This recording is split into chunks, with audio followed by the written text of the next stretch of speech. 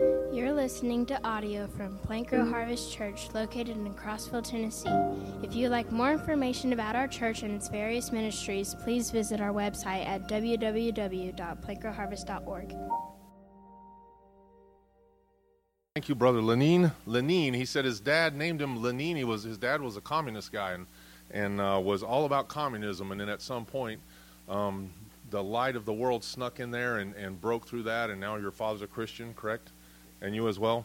I wanted him to give a little testimony, if we could just take a few minutes and him just give a little testimony about the work that he's doing there in Nicaragua, and then we'll continue on with the service. Just why don't you go ahead and do that while we're here, and then we'll go from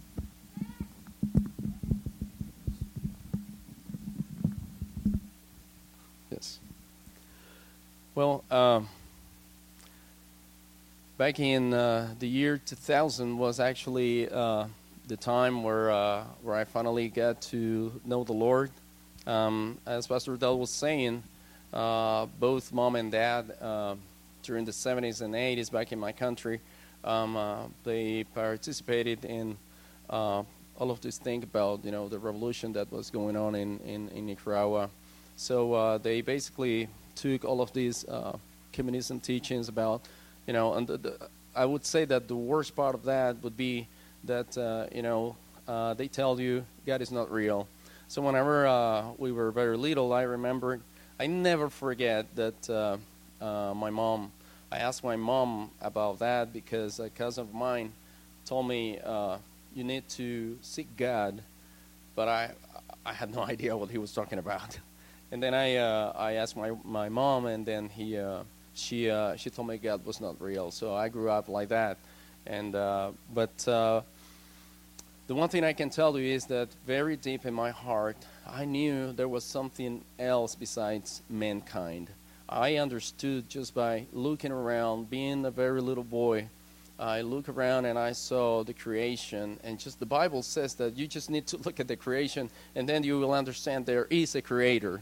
Amen? Yeah. So that's basically what happened. So I think God was working in myself, but it was until the year 2000 when I met my wife, and that she started talking to me about the Lord, and we finally took part in a youth group.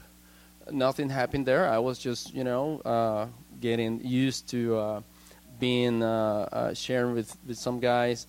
But I went to this revival, and that's when I heard God's voice. That's when I heard the preaching of the word, and I understood God was real, because He, just like the Apostle Paul says, he puts our lives just like if we were before a mirror, and then you can see yourself. There's nothing else to hide.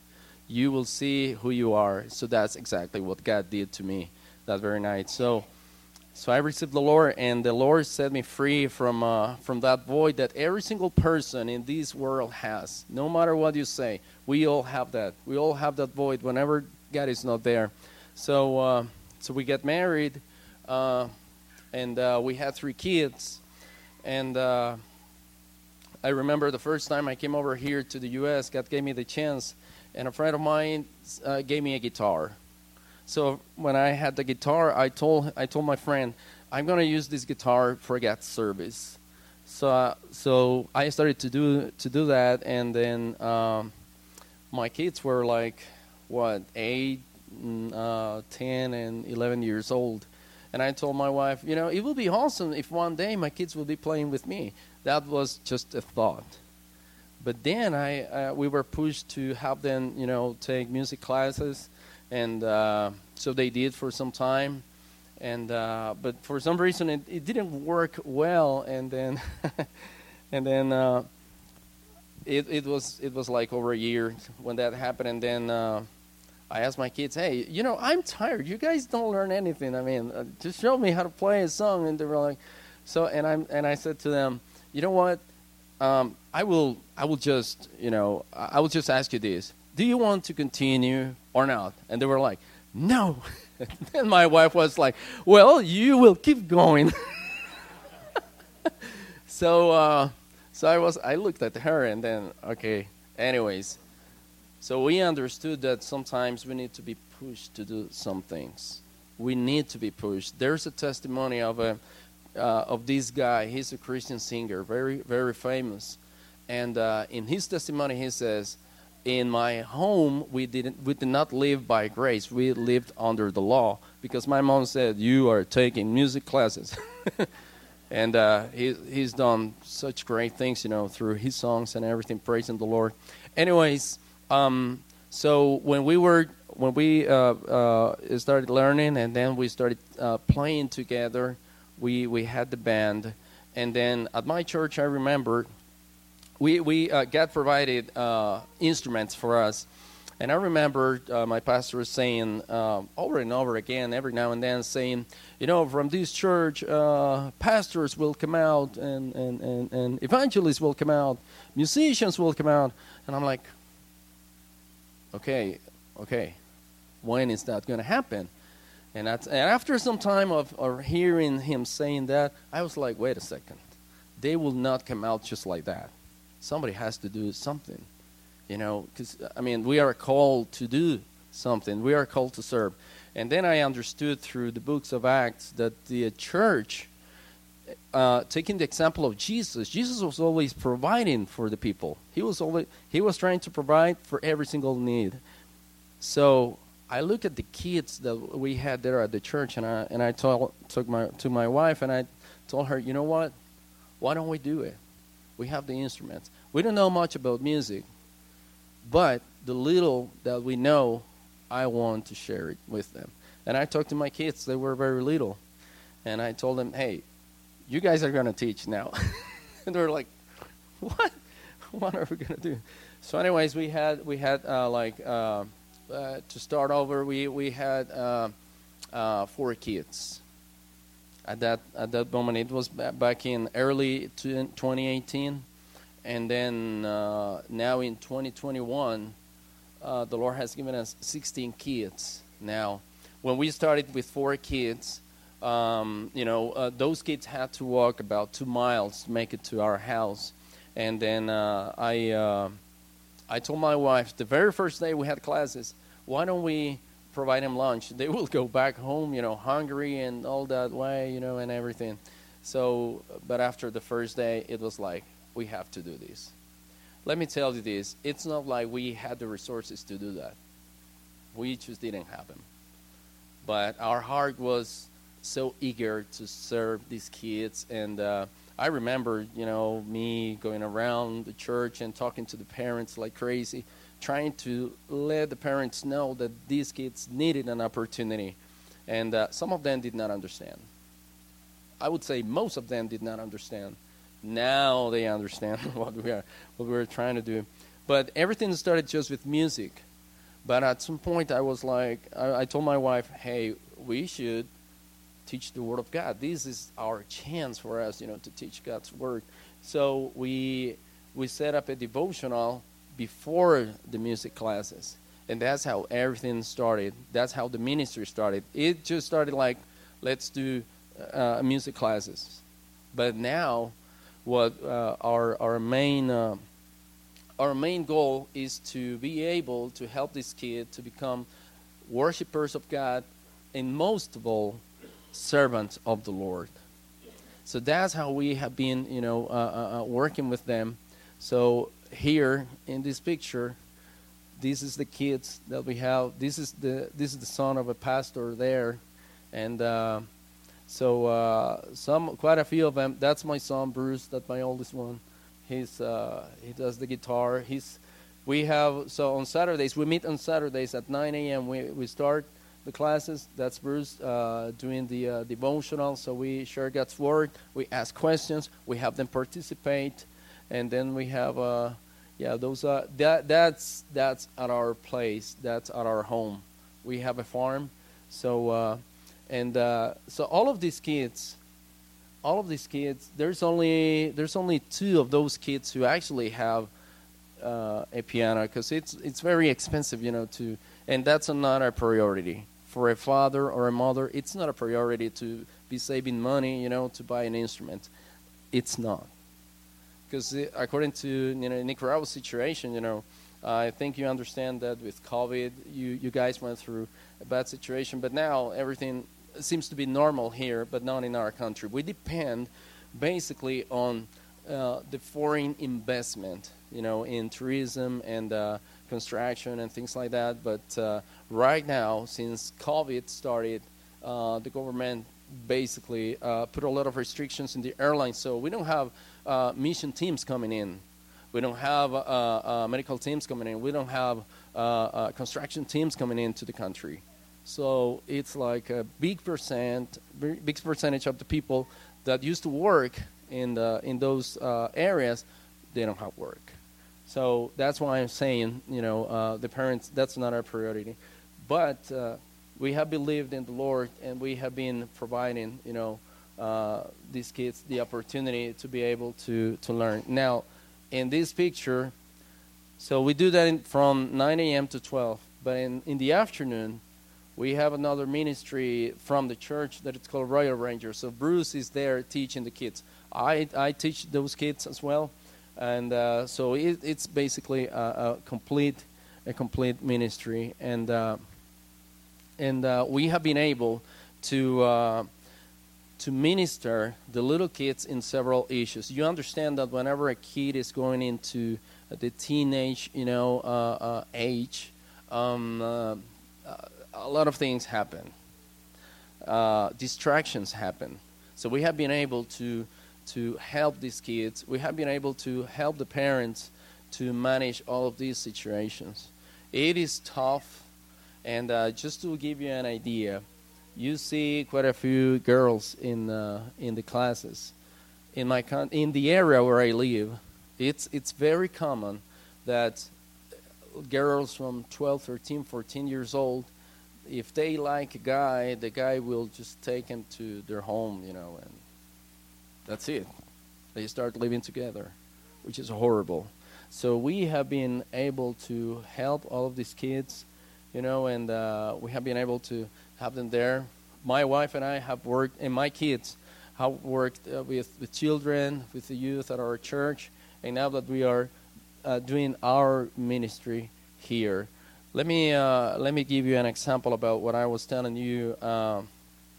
In my case, I'm an interpreter in Nicaragua, so I work with mission teams. Not very often with in tourism, but since we don't have people coming in, we have been out of work for like 2 years almost, and there have been times where Saturday comes and we don't have food for the kids, but the Lord has provided. And let me just give you this story. One day I remember we didn't have anything.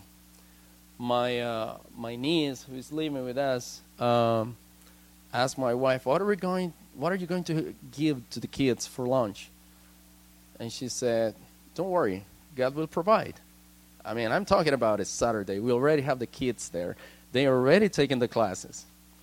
Then this kid showed up.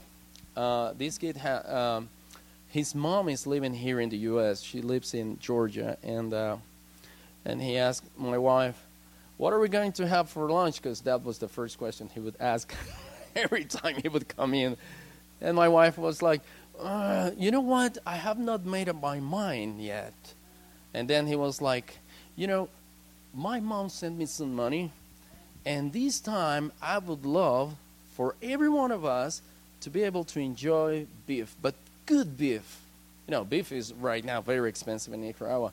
My wife was like, "What are you talking about?" "Yeah, man, here's the money." So he just passed the money to my wife, and we were like, "Let's go." So we went very quickly to the store, and then my wife was cooking, and my niece showed up and like, "What in the world is this? Where did you get this?" And my wife told her, "I told you that God was going to provide." So that's just one of many stories that we have about this ministry. So this kid right here, he's a neighbor. His parents are non-believers. And in one of those classes, he received the Lord way before I came here. So I'm telling you, we are reaching a new generation. We have to invest time in our little kids, in the young teenagers. That's where we have to invest, because the devil is trying to destroy. Is doing his best to destroy families, to destroy the kids, and everything. Right now, we have a great need. If you can see, that's my son Steven. He's 17, and he's the teacher, the keyboard teacher. So if you see those poles, it's just like a very rusty construction. I was sharing with Pastor Dell. He was asking me, what kind of a need do you guys have? Well, we'd love to. We have a project that we've had it for years about a construction that he basically knows what kind of construction. It's an open area where we can hold a lot of kids, and we can actually use it for people who sometimes want to just meet. Churches want to meet there, have a place where they can have an open area, in the country, so they can have, a time separate, with the Holy Spirit and everything. So we have been doing that, and we're just so grateful. We have believed in the Lord, lacking of resources, but we every time I see those faces, it's just an encouragement for me and my wife. There were times where we were about to say, we're giving up. One day I remember I told my wife, you know what, I think we should cut off the lunch. We cannot do this anymore. But at the same time, we were like, but wait a second, we have believed in the Lord. These 21 years we've been, together, and that I received the Lord, it's been like trial and the Lord, testing us. But that's how it is, because He wants us to go to the next level every time. And I'm just very blessed, that God has given us the privilege to serve all of these kids. So I appreciate you guys, having me here. I appreciate Pastor Dale, the opportunity. So thank you so much. I would appreciate your prayers, for these kids, for this ministry, because we have been attacked very badly by the devil. But just recently, being here, the Lord confirmed our ministry. He gave me words from different people telling me that He is fighting the battle for us. So thank you so much. God bless you.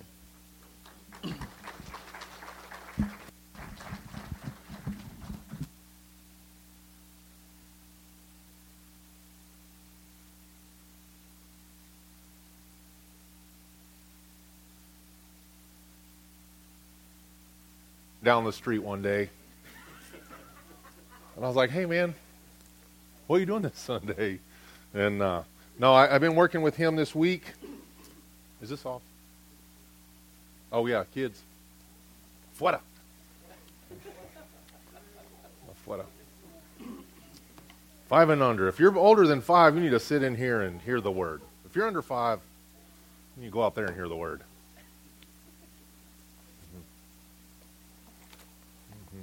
No, I've had we've been talking about this, about the taking dominion thing. And as far as a worker, and so he's a friend of Kevin Hembry. If you don't know Kevin, he's a good guy to know. He's connected. He's like the Crossville Mafia, Kevin is. So you need to know Kevin. But then in knowing Kevin brings Lenine over, and he says, man, I need some work for this guy. So he can raise some money. He's here to work for a couple of months, whatever. To raise some money, and it just so happens I started the worst house ever, and then he's demonstrated to me in the Christian aspect of taking dominion, of doing whatever you do as unto the Lord. So he can, so we've been tearing out sheetrock and tearing out insulation and tearing off roofing, and the guy's always got a smile on his face. What do you want me to do? I want you to do this. Okay, I can do it. I don't know, what's your word that you always say? You always say, let's go, or whatever. I can do it. And he does it with a smile on his face. Man, what a witness to us. And then the ministry in hearing God, so faith comes by hearing, hearing by the word of God. So he hears God's word. Some guy preaches and says, what we need is we need evangelists, we need ministers of the gospel, we need pastors, we need teachers, we need musicians. And I can go back to, I thought start about changing direction this morning, but I think we're just going to go with the days of Noah.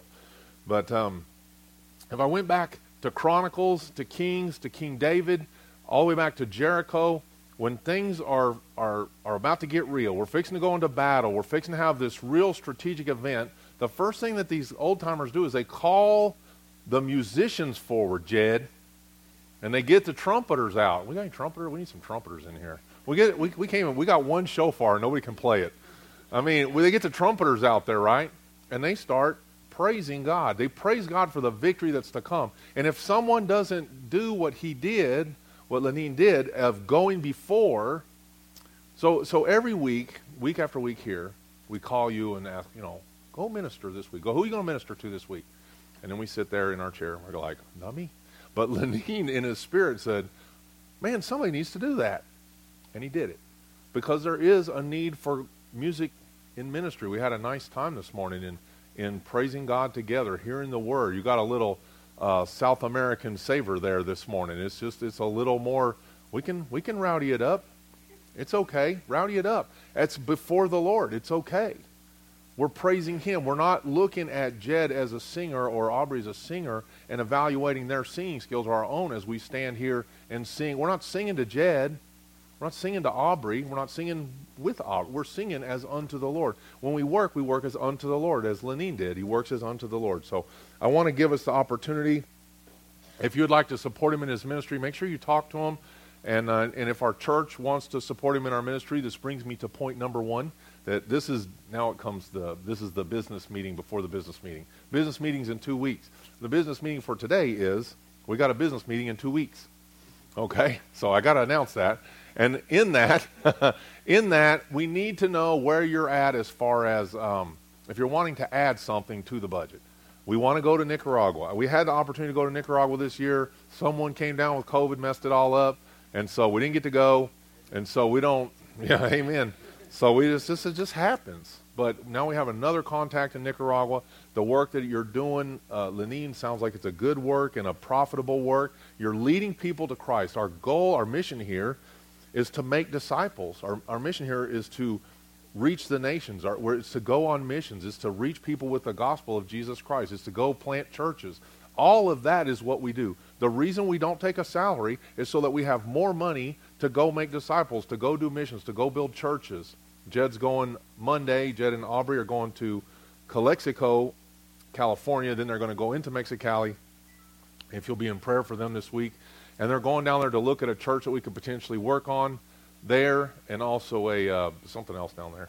And then also another church there in Calexico, Oscar Felix's church there in Calexico. So it'll be an opportunity for us to go and plant churches and make disciples and seek and find the lost and lead them to Christ and all those things. It takes somebody speaking the word to someone else for them to hear the gospel and for them to react and to them to respond. They cannot respond without a preacher.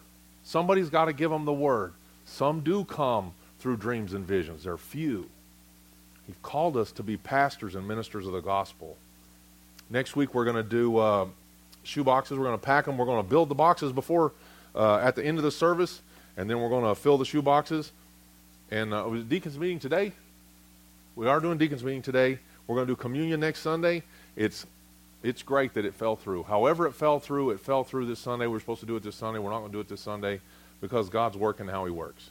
It's better for next Sunday, and a person that was really wanting to come to communion will be able to come next Sunday. They were unable to come this Sunday, and then plus the time. And then last, Bob Coy is starting a men's small group. If you're interested in that, it'd be particularly good for you if you're a new young believer. I'm not sure what book he's going through. I think Romans, but I could be wrong. You never know what Bob's going to do. But Bob is a funny guy. He's an interesting guy, but he's pretty much housebound. So you need to go there to be with Bob. Bob's not coming here. You got to go there. So you go to his house, and Jan is a cook, and so she makes cookies, which makes it better. And you can listen to Bob longer if you eat cookies. And so you go there and you eat the cookies and you listen to the word and you grow spiritually. And you come back and you share it with someone else. You don't just keep it for yourself, okay? So I think that's the word of the day. I think I'm going have a word of prayer before we begin, and kind of let's reorient our minds as we get ready to break into the Word of God. Father, this morning we are super grateful for this opportunity we have to be together in this place, Lord, to be as a body of believers, to hear your word together, to hear such a fine testimony of the work of a man of God that's working in another country, whose heart is in the right place. His heart is to serve you fully, and his love for you is with his heart, soul, mind, and strength. He's using his heart, his soul, and his mind, and his strength to do your will, Lord, and we're grateful for that, Lord. I pray blessings on Lenine there and his wife as they're in their ministry, his family. Lord, I pray now for the word as we open the word. I pray that your word, as you say, will not return void, that the people's hearts would be soft. They would hear the word, and it would sink down in them, and like the Ethiopian eunuch, they would go away glad. Lord, I pray for the ministry of this church, Lord, that it would go beyond the walls of this fellowship. In Jesus' name, amen. So we're going to be in two spots, so you got to split your hand in half like this and put one in Matthew and one in Genesis, because we're going to be in both, okay? We're going to be in Matthew around 24, and we're going to be in Genesis chapter 6. And we really need to get moving on Genesis here. It's Christmas is coming, and we hadn't even made it through the flood yet. And so we need to get going on the flood, but just when that was happening, just when that was coming, the waves were building, the tsunami wave was building so we could get to the flood. Man, God really spoke to me this week. Actually, last week late, something Jed said, and I wrote it down in my notebook, but I didn't bring it. But it was good, Jed. Whatever it was you said, it really prompted my mind to think that I really need to go a different direction than I was thinking. No, it was a good word. Somebody else was bragging on your word last week, just how it was timely. A part of it was timely. And this thing, it just struck in my mind that we need to focus on why the flood. We can work out the different issues of the flood or the things about the ark or the animals and all that stuff. We can talk about those things. We're going to talk about them next week. For this week, I want to show you something that it's sad, but it's just what it is, and that we exist in a very similar age, just as in the days of Noah. My two scriptures here, Genesis 6:5 says, "Then the Lord saw that the wickedness of man was great on the earth, and that every intent of his thoughts of his heart was only evil continuously." And in Matthew 24:37 through 39, it says, "But just as the days of Noah, so also will be the coming of the Son of Man. For as in the days of the flood they were eating and drinking, marrying and giving in marriage, until the day that Noah entered the ark, and did not know until the flood came and took them all away, so also will be the coming of the Son of Man." So as we keep working our way through that, we got to remember that everything in the Old Testament relates to the New Testament and vice versa. The Old Testament is the Word. The New Testament is the commentary. The New Testament amplifies the Old Testament. God has not changed from day one of creation till day of whatever million years from now in eternity. Will not change. He's immutable. He does not change. He's in charge of both ends. You'll see the same miracles in the Old Testament as you will in the New Testament, from raising from the dead to healing to speaking in tongues to every other thing. You'll see it in the Old Testament, prophesying, preaching, teaching. You'll see it all in the Old Testament. You'll see it in the New Testament. God doesn't change. It's the same. So we need to use both to figure out what God's trying to tell us, so that we don't have to make the mistakes that they made in the Old Testament or the New, and that we can keep our eyes and our focus on the Messiah, Jesus Christ.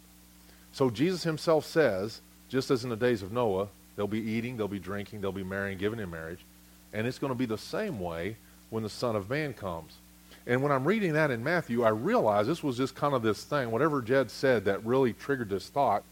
I realized that not every person on earth, when we read that in Genesis, we're going to read it, Genesis 6, 1 through 8, we're going to read that in a minute. But not every single person on the earth was an axe murderer. Not every single person on the earth was an adulterer or a whatever deviant thing that people do. Not every person on earth was just terrible. In fact, other people probably looked at him and said, "Oh, he's a pretty good guy. As far as people are, he's a good people." But as far as God was concerned, they were all wicked continuously. That's the difference. There's a big difference there. What people say is good is only good if God says it's good. It's kind of what my little devotional is about this week, if you want to get that on your way out the door there. But it's a majority of the people in Noah's day, in the day of Christ, and today, a majority of the people are just living their lives for themselves. They're not wicked as we measure wickedness. You don't have to be wary to walk near them, to get close to them. You don't have to worry about them harming you. They're just not living as God's people. They're not living as kingdom people. They weren't doing wrong as men measure wrong. They just weren't doing right as God measures right. It says every intention of men's heart was only evil continuously. So every heart's intention of the men and women of the day was oriented to what direction? What direction we discovered is away from God? It's east. They came out and had to go to the east of Eden. They always had to go east, east, east, east. And God brings them back. The door of the temple, the door of the tabernacle is oriented towards the east. So that when it's open, people are coming back to God. East is away from God. So all these people's hearts were oriented to the east. And a lot of people would say that it was unfair to these poor little children to be destroyed in the flood as well as the adults. Why? Well, the children are innocent, right? But the problem is what God knows that we do not. In his good and sovereign will, he recognizes that these children will never, ever, never repent because their hearts are oriented to the east, because their parents' hearts are oriented to the east, and they're only going further and further away from God. It's exactly what Lenin said about the state of communism, the state of socialism, those who might be somewhat interested in that. All it does is orient people's hearts away from God. There is no God. If you want a God in China, they say worship Xi Jinping, whatever that Jew's name, what's the name? Chao Xing something, Xi, whatever that spells. That guy. He's the God. Worship him. They did the same thing in communist Russia. There is no God. They did the same thing in South America, apparently. There is no God. And what it does is it leaves people lost and clamoring. So you have alcoholism get real high. You got out of marriage births just go through the roof. You have abortions go through the roof. You have crime go through the roof. The only people with guns anywhere south of Texas is either the cops who are corrupt or the dadgum criminals. But good people don't have guns. They can't defend themselves. They're at the mercy of corruption and wickedness. So there's no possibility ever for these children. They would be much better to die before some kind of age of accountability where they could actually be in heaven for eternity rather than to die and dead in their trespasses and sin. It would be much better for them to be taken. The culture was completely corrupted. It says that the bloodlines were corrupted. Let's go ahead and read the scripture, and then we can look at all these things. Genesis chapter 6. Now it came to pass when men began to multiply on the face of the earth, and daughters were born to them, that the sons of God saw the daughters of men, and that they were beautiful, and they took wives for themselves of all whom they chose. And the Lord said, My spirit shall not strive with man forever, for he is indeed flesh. Yet his days shall be 120 years. There were giants on the earth in those days, and also afterwards, when the sons of God came into the daughters of men, and they bore children to them. Those were the mighty men who were of old, men of renown. Then the Lord saw that the wickedness of man was great upon the earth, and that every intent of the thoughts of his heart was only evil continually. And the Lord was sorry that he had ever made man on the earth, and he was grieved in his heart. And the Lord said, I will destroy man whom I have created from the face of the earth, both man and beast, creeping thing, and the birds of the air, for I am sorry that I have made them. But Noah found grace in the eyes of the Lord. The starting point is, the starting point is that God's heart is not going to strive with men forever. Men began to multiply upon the face of the earth, and was born to them the sons of God, saw the daughters of men, they were beautiful. What happened? Well, depending on how you study and where you study, I would say the most reasonable thing here, the sons of God, everywhere else in the Bible we see the sons of God is speaking of angels. Excuse me. Somehow the angels came down, and it says that they saw the women, and they took the women. Getting way ahead of myself. Let me back up. Let me back up. It was God's will that everything be destroyed because of the wickedness of what was going on in this age. And whatever was saved was only what was going to be saved on the ark, and whatever the seed was in the ground. Everything else was destroyed. And the thing is that the people of that time, like the people in Moses' day, like the people in Sodom and Gomorrah, like the people in Jesus' day and the people of today, they could see that it was all wickedness around them, but they chose not to go to the ark. They had a choice. You build something as big as the ark, people are going to know it's there. You're going to hear about it. People all over the United States and other countries talk about the ark that's in Kentucky. It's unusual, it's ridiculous, and it's there. People are going to talk about it, right? This huge structure, and it's there. cross of Christ, the same thing. So they knew it was there. They just chose to reject the salvation that it was provided. So there was something that had to be the last straw, and as I kind of got ahead of myself there with the angels, but there was something that was the last straw that God would not put up with, and that was this angels coming down and getting with the women there. So there's been other times similar to the days of Noah. And we can't use every example, but we're just going to use 3. Today, the day of Messiah, and the day of Noah. But in between we have the day of Sodom. It says that Sodom was like the Garden of Eden, a well-watered plain and so on, completely destroyed. And then the Exodus is another very similar picture. And in Matthew, from Matthew 24 all the way through Matthew 25, Jesus gives these number of parables there, and all of them point out that there is a time of the ark door being open, and there's a time when it's closed. There's a time for accessing Christ and a time for closing it. And this here, what we're going to see of these people in Noah's day, we think many people, especially those that are against God, would say they were atheists or whatever. They're like, how could a cruel God destroy everything on the earth? The reality is that every single person had the opportunity to enter the ark. Every single person, just like in the days of Nineveh, had the opportunity to repent. But they can choose to, or they can choose not to. And when a majority, in fact a vast majority, down to 8 people, decide that they have no longer use for God, then God has no longer use for them. It's not that God is unjust, it's that he is just. It's that he is righteous, and that his judgment is righteous. So as the days of Noah, they knew tremendous things were happening. And in the days of the cross, they knew tremendous things were happening. Jesus was known everywhere he went. People came by the flocks to see him. But there came a moment when no longer was the door open for the Jews to gain Messiah. I'm not saying they can't gain Messiah today. It's very difficult because there's something like scales over their eyes. Very difficult. But there was an easy time, the days before the ark, the days before the flood was an easy time. Then there's a hard time, the day after the flood began. There was an easy time, the day as Jesus walks the earth for 33 years, ministering however he ministers. And then there's a hard time, the day after the cross. And we need to see the same thing. At least go and see what the man's doing. In Genesis 6, 1-8, we just read it. We see these things, that there's these angels that come down and get outside of their proper position. So that the men began to multiply, sons of God saw the daughters of men. And this is referenced again in Jude. It says, the angels who did not keep their proper domain but left their own abode, he has reserved in everlasting chains under darkness for the judgment of that great day. As Sodom and Gomorrah, having given themselves over to sexual immorality, gone after strange flesh is the word there, are set forth as an example, suffering the vengeance of eternal fire. Sorry. Man, that sheetrock dust was eating me. It's a combination of sheetrock, insulation, and cold weather, I guess, but forgive my coughing there. It's most likely not COVID. Most likely.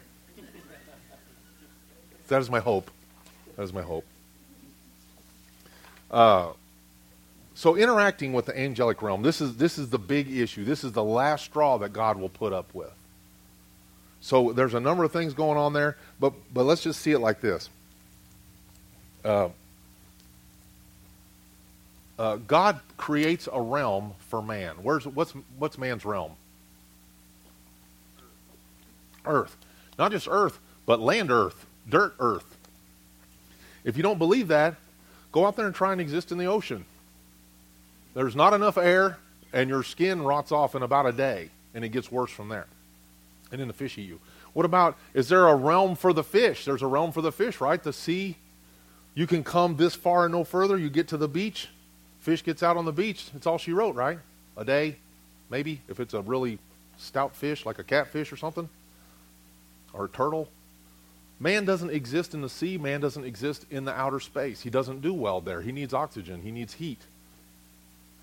The angels have a realm as well. And it's the realm that God assigns them, this far and no further. The only time the angel is allowed to do things on the earth is when God sends them. That's what the word angel means, sent one. God sends them, hey, go tell Lenin he needs the gospel, that he's lost. and a messenger comes, however he comes, in an angelic form or in a human form or however he comes, and he gives the message, right? All through the Bible, that's how the angel does. He comes down, he gives the message. He goes back. He doesn't stay down there. These angels in the Old Testament, these are the fallen ones, and they see the women, and it says that they take them from the sons of men.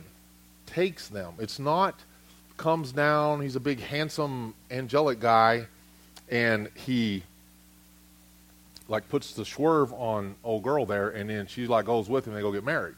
He takes them, as in rape and pillage, as in I'm taking you. And they go.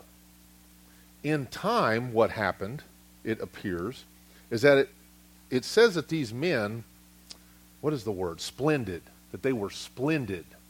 So these men of renown that came from this crossing of the supernatural and the natural, that these men were spectacular. Sorry, that's the word. They were spectacular. When you see a spectacular man today, they're generally playing pro football. Maybe that's the only angels with men now or whatever is pro football players. But, I mean, for the rest of us, we're pretty average. We're average in size. I may look tall, or Zach Miller looks tall. But you go stand by a pro football player, 6'9". One guy was 7 foot, 340. 7 foot, 340. That's spectacular. That is enormous. That's a big man. Let me ask you this. Would women be attracted to spectacular men? Of course they would. Are women today attracted to spectacular men? Of course they are. Maybe not you. Luckily, our wives were not, attracted to spectacular men, and it gave us the opportunity for marriage. Thank you, Lord. Maybe our wives just have poor vision. I don't know. But the point is that it's just a part of what was going on there, but don't think that it only occurred then. It still goes on today. Women leave their proper realm. It's what happened. The angels left their proper realm. In Jesus' day, women left their proper realm. I was kind of looking at that, and I noticed that with them, that there was a number of women that Jesus served, and if you notice, you don't see husbands mentioned with any of them. You ever notice that? Go back and look at all the women that Jesus deals with, and there's no husbands. The Samaritan woman, 5 husbands, right? And on her 6th or X number, one that she's not married to, right? The one that he calls the dog, the Syrophoenician woman, her daughter, no husband mentioned. There's another one. Give me another one. The woman caught in adultery. We see this flawed system where there's been breakdown in culture, just like in the days of Noah. Mary and Martha, Mary Magdalene, these people are disconnected from the ordination that God gave for a man to take a woman, leave his father and mother, and cleave to his wife.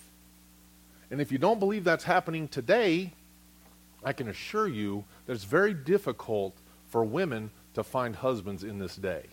Very difficult. And I'm not just talking about experience with my own daughters. I'm telling you in general, there's websites, one's called Being a Better Bachelor. And all it is about guys saying women are too difficult to deal with, we're not marrying them. And then there's other ones where it's just oriented to women, where the whole thing is you don't need men.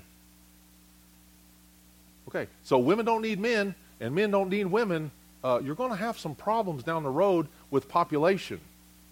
But the reason we don't is because women will give up the natural thing that they're supposed to be doing that we see there in Romans chapter 1, and they will have children with men that are not the father in the home. And it leaves a train wreck.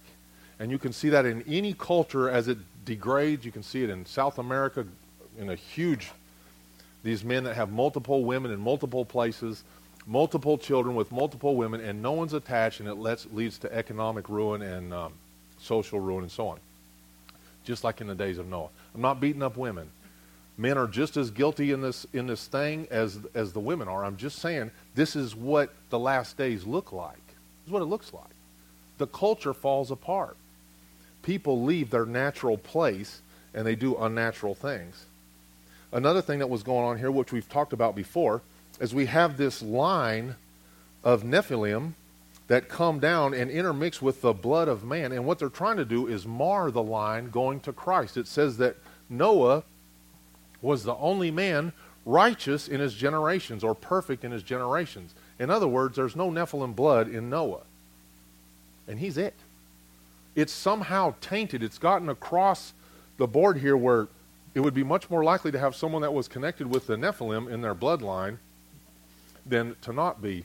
We did, Renetta's parents did a blood test, a DNA thing, and Renetta's mother is this little short, she's got red hair, and she looks on her DNA thing and it says she's like 5% Nigerian. She's white with red hair. Okay, there's been something somewhere that's got over into that line, right? It's not always been white people with white people with white people with white people with somewhere. A Nigerian got in there, right? And it's the same thing here. The bloodline is not the same as coming down to Noah. Very few left of this pure bloodline, but we know, we talked about it last week, in the lineage of Christ that his bloodline is pure from Adam all the way to Mary. Because God destroys this corrupt bloodline right here. It's a big deal. So, one question is, do women have children outside of the bounds of marriage today? Yes, just like in the days of Noah. Do they choose men that are spectacular? Yes, if they have that option, they do. In order to have spectacular children, which is what they were having, they're giving these superhero children here. I mean, if you're going to produce a kid that can fly, jump over buildings and stuff, yeah, I'll take that guy. I want some kids like that. And it says that, in the same thing, like I said, was going on in Christ's day, children without their natural fathers in their homes, high rates of single mothers, women who attach themselves to any man who will care for them. Has this ever happened before? Why, yes, it has. Isaiah 4, verse 1. It says, 7 women will grab onto a single man and say, I'll pay my own way if you'll just let me be called by your name. Because it's in our spirit, it's in our DNA. God created us as man and woman. He created a woman to be attached to a man in marriage, for him to be her protector, for her to be his helpmeet, for her to have respect, for him to have care, for them to love one another, for them to have children together, for them to raise their children in the fear and admonition of the Lord, so that their children could become ministers of the gospel and marry other children that are ministers of the gospel, and the line continues just like that. That's how it's supposed to be. But as the worlds get corrupted, it ends. And before long, we have what's going on today. We're just starting to see the signs of this. I'm telling you. You can believe me or not. You think I'm crazy. But I'm telling you that it is a big deal now for women to worry more about their career than about having a husband. And then they have their first kid at age 40. They have one. They spoil the thing to death, and it's a train wreck. And that's the end of the line of that person. And it's very common in our culture, but it's not just in our culture. And not only that, but divorce, the rampant divorce throughout the United States. You got to pray for your children. So women gave up their rightful realm in Sodom's day, in Jesus' day, in Noah's day, in Isaiah's day, and today. The wicked thoughts. It says there that that every intent of men's hearts, the wickedness of man was great on the earth, 6 verse 5 of Genesis, and that every intent of the thoughts of the heart was only evil continuously. Is that true today? If we look at the culture today, is that true today? This missionary from an American missionary to Peru apparently was stabbed to death. They were trying to raise money to build a refuge for a church of some sort there, and Joel sent me that. That happened yesterday. Is that wickedness? 30 people per weekend are shot. About 15 per weekend are killed in Chicago every weekend. Is that wickedness? Is that intentions of man's heart evil? Some 2 boys broke into a house. One was 12, one was 14. They had a gun, they had drugs, and they were stopped before they could do anything. They're going there to murder the people and just take their stuff. 12 and 14 years old. Is that every intent of a man's heart wickedness continually? What happened? The culture fell apart. The people were all looking to the east. They're all going towards the east. But those things are happening today. Those are happening here. It's a tragedy. Does lawlessness abound today? Yeah, look at our elections. You vote, you just keep counting the votes till you get the winner you want. You go to whatever city, you do whatever you want. You take whatever you want. You get rid of the police. You burn down buildings. You have riots. Is lawlessness abounding? Yes, it's abounding. Are we in a cocoon here in Crossville? Yes, we are. God, man, thank God. But men's heart in general is to do wickedness all the time. Is a time of lovelessness on us now. Because it says that men will be without love in those days. Is that on us today? Yes, it's on us today. Go drive on the road and you will see. As the cars, man, you can't even pull out and somebody's hammering the horn and flipping you off and talking about your mama. They don't even know my mama. And they're talking. It's bad. We're in a bad time. We're in a day just like the days of Noah. But we're likely unaware of it. Is there false doctrines taught today? I'm going to read you Matthew 10, 24:10. And our dear friend Aubrey read it this morning. You did a great job, Aubrey. I'm just going to start at verse 10. They're going to deliver you up to tribulation and kill you. Many will be offended, and they'll betray one another. They will hate one another. Many false prophets will rise up and deceive many. And because lawlessness will abound, the love of many will grow cold. Why is the love going to grow? It's talking about you. Do you have a love for a person that could come in and stab your wife to death when you're on the mission field? Could you still love the people that did that? Because of that lawlessness, it would harm your ability to love those. We have this tendency, I mean, I've seen it. I don't agree with it, but a lot of times people go to the rescue mission and preach down there. They get a good Southern gospel free will Baptist guy down there. He just hammers them. He's ruthless on them, telling them what a bunch of sinning, low-down, dirty dogs they are, because his love for them has grown cold. He sees them as the problem. Not the fact that they're missing Christ. Not the fact that there's no hope without Christ. He sees them as the problem. If they don't have Christ, what do you expect from them? Of course they're not going to live Christ-like. We don't live Christ-like. Why would you expect them to live Christ-like? Their love has grown cold. It's a tragedy. Does lawlessness abound? Yes. False doctrines? Yes. What about eating and drinking to excess? Does this happen today? Those things are going to happen. Famines, pestilences. Have we seen any of those? Earthquakes? Have we seen any of those? Men will be eating and drinking, marrying, giving in marriage. The problem is, like the marrying and the giving in the marriage, is it covenantal? Do we accept that God is in the focus of the marriage? Do we go into the marriage? I'm going to stand as guilty as anyone. And we've talked about this before. I was looking in the Old Testament, when they name their kids, they're like, I wonder what God would want me to name this kid. I'll name him when he dies, it will come. That's what Methuselah means, right? I mean, he's like listening for God's voice. We name our kid like Frank. You know, like we didn't listen for God's voice like, what should I name him? We don't go into marriage like, man, I wonder if this woman's heart is right before the Lord.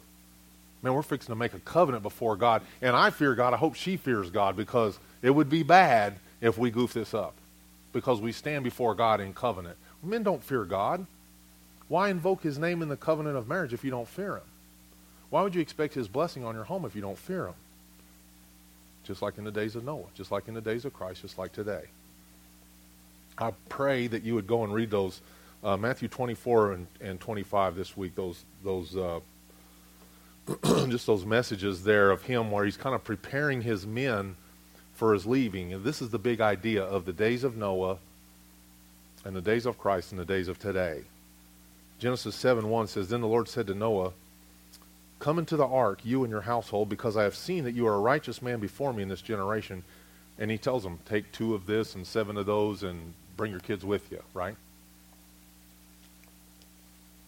Matthew 26:1 says, When it came to pass, now it came to pass when Jesus had finished all these things that he said to his disciples, you know that after 2 days is the Passover, and he begins to tell them to prepare the Passover.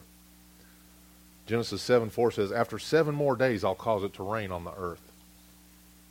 You know what's significant about those? It's not just the numbers, 2 days, 7 days, or anything. It's God's patience and his long-suffering towards men. So Noah's working. Noah has the word from God to prepare this ark in the next 120 years. A man named Methuselah is named Methuselah. When he dies, it will come. And so he dies, But it's 5 years later that the flood comes. He doesn't die and the flood, washes him away. He dies 5 years later, the flood. You can do it by adding up the dates and ages and all that stuff. You can figure out when he died, when the date of the flood was.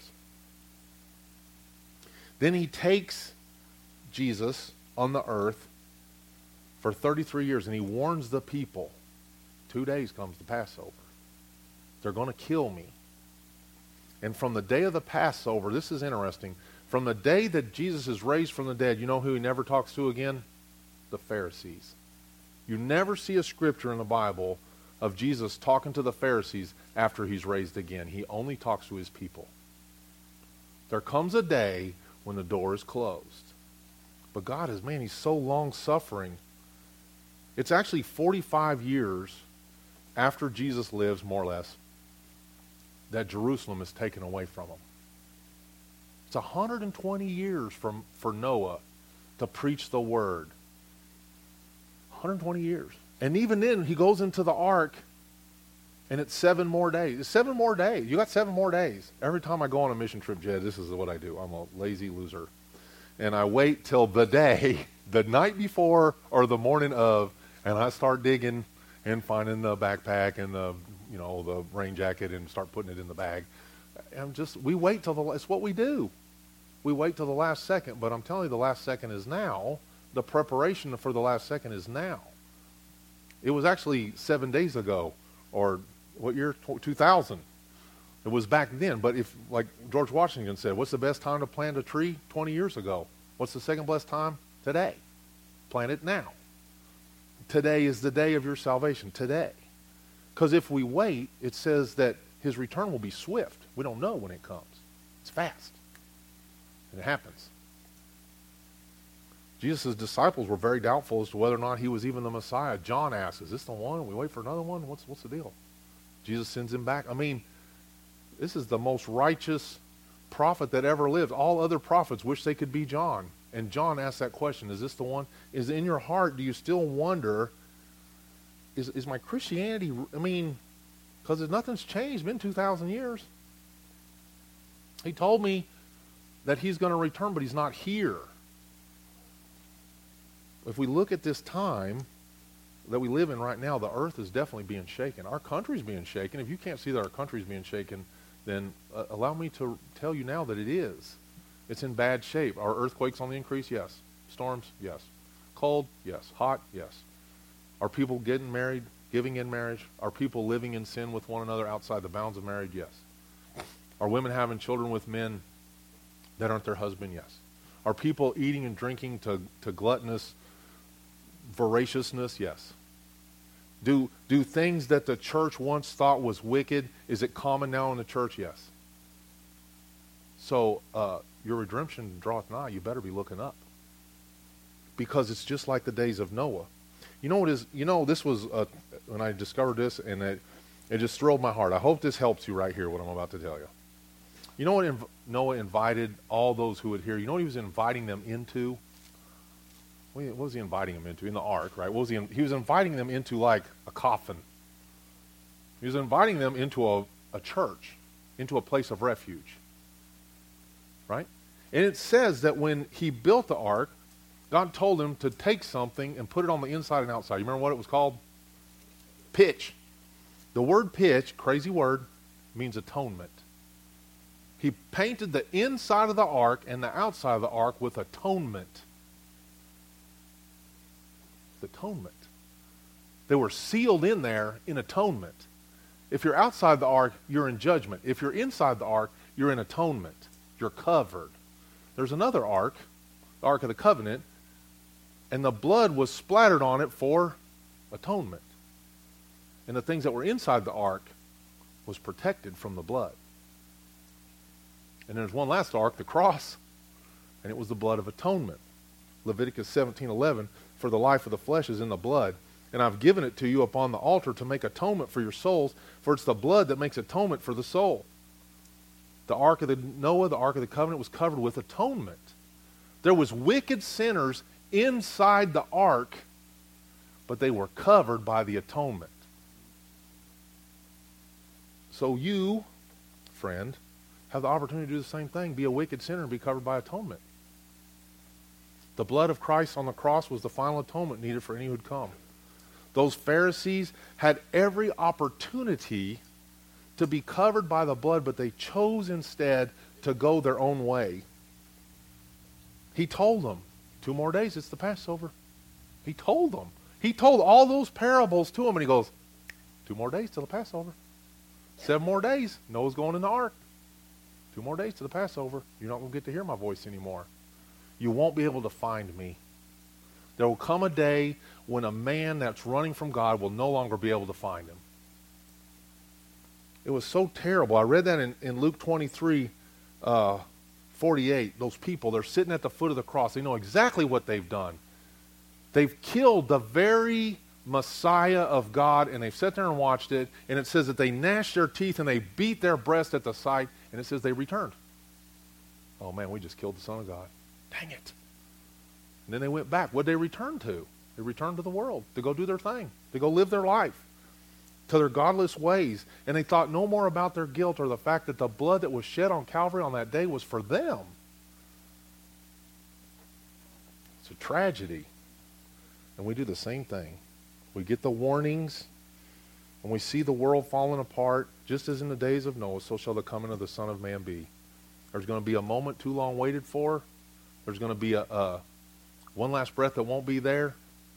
And those people can cling to the outside of the ark and cling to the outside of the atonement, but that's not good enough. You got to be under the atonement. You got to be in the atonement. You got to be under the cross. You got to be under the blood. You can't be outside the blood. I can't just know about who Christ is.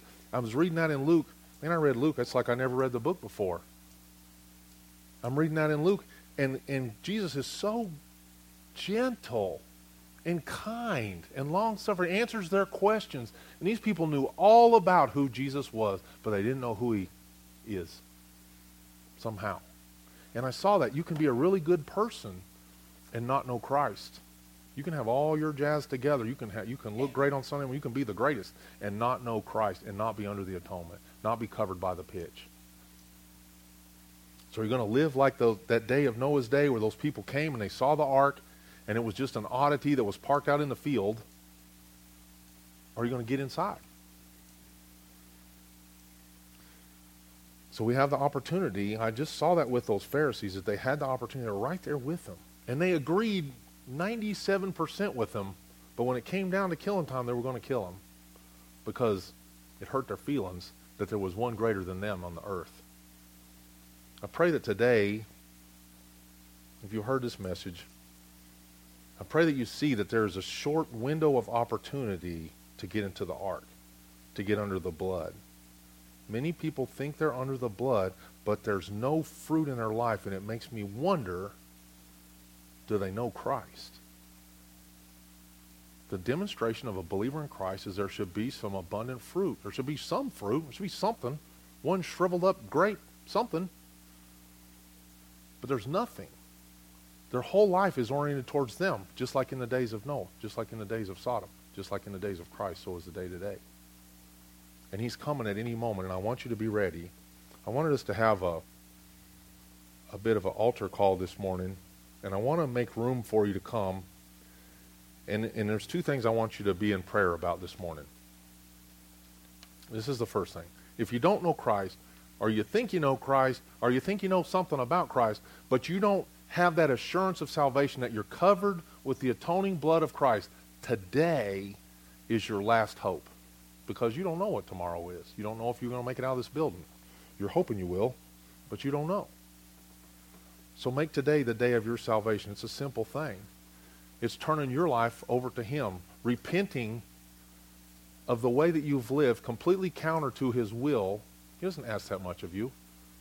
He asks you to come to him. He asks you to repent of living in your own strength and to love the Lord your God with all your heart, soul, mind, and strength, your creator God who made you and loves you. And he asks you to come today. And the other thing is if you're living as the world lives, if you're marrying, giving in marriage, your marriage vows mean nothing to you. You're eating and drinking like the world does. You're working like the world does. You're watching the same thing the world watches. You're filling your mind with the same thing the world does. Then be very, very, very careful Because there's going to come a day when you're going to stand before the judge, and it's going to be touch and go right there. Because if you love me, you'll keep my commandments. And that ain't keeping his commandments. I'm not saying keep the law. I'm saying keep his commandments. The commandments of Christ. I got a song for us to play. I want to just bow your head right there. I'm going to ask you to come and pray. Repent and be saved.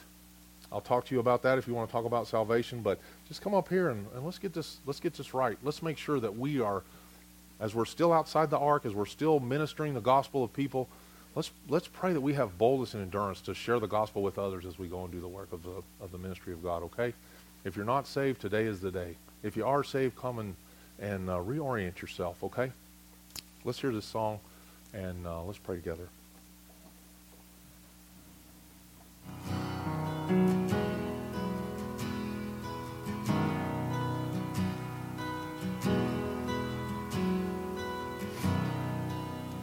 Are you hurting, broken within, overwhelmed by the weight of your sin?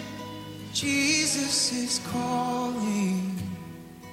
Have you come to the end of yourself?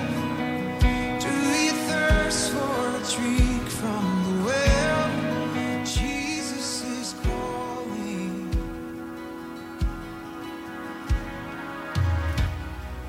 Come to the altar. The Father's arms are open wide. Forgiveness was bought with the precious blood of Jesus Christ.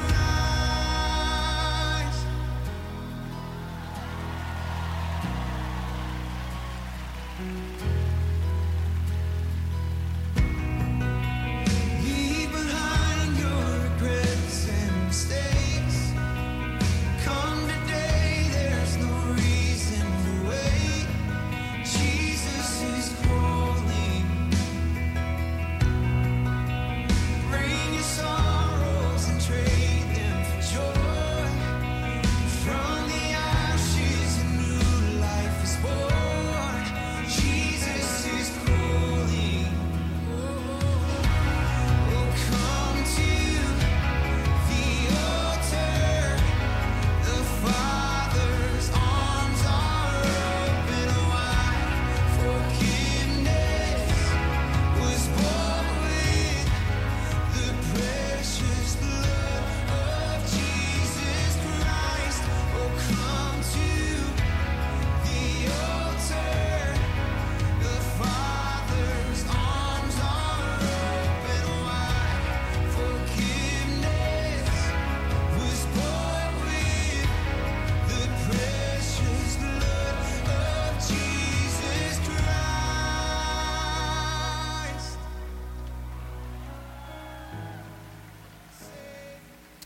Father, this morning we want to pray and thank you for your love for us, your long suffering. You waited 120 years before you destroyed the thing that the man thought he couldn't live without, that world.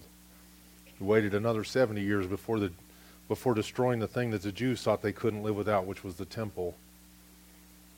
Lord, you're waiting now before you destroy the things that we think is so important, the things of this earth that we've grown attached to. And Lord, we ask for your mercy in that. We come as humbly as we know how before you and ask for your mercy and your care, your love for us. And we thank you for your long suffering. Lord, I pray for these young people today, Lord, as they're in this world of just terrible wickedness, that you would protect their spirits.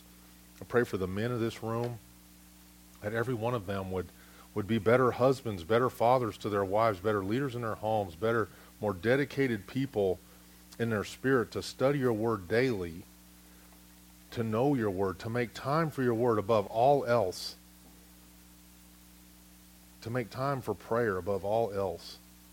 And then they can fix all the rest of what's going on in their life.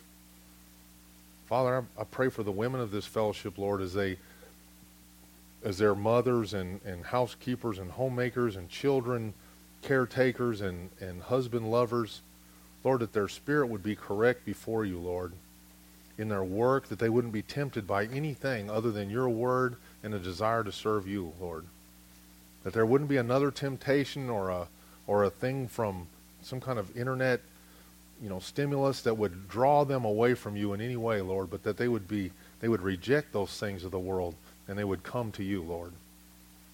So grateful for this fellowship now, Lord. Pray for these children, for their protection. Lord, I pray for their spouses, that there would be other churches and other places preparing young men and women as spouses for our young people, and that their hearts would be godly and they would desire to serve you. And that we could see this go on generationally, that we could see the work of Plant Grow Harvest, the work of the Holy Spirit in them, that it would continue on past just this generation that's here today.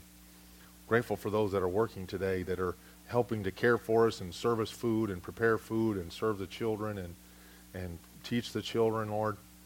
We're grateful for your word that was spoken, Lord. I pray it was the word that you had for us today, that it would sink into our hearts, Lord, and we would commit it to your service, and we would apply it to our lives as we apply it to give it to others, Lord.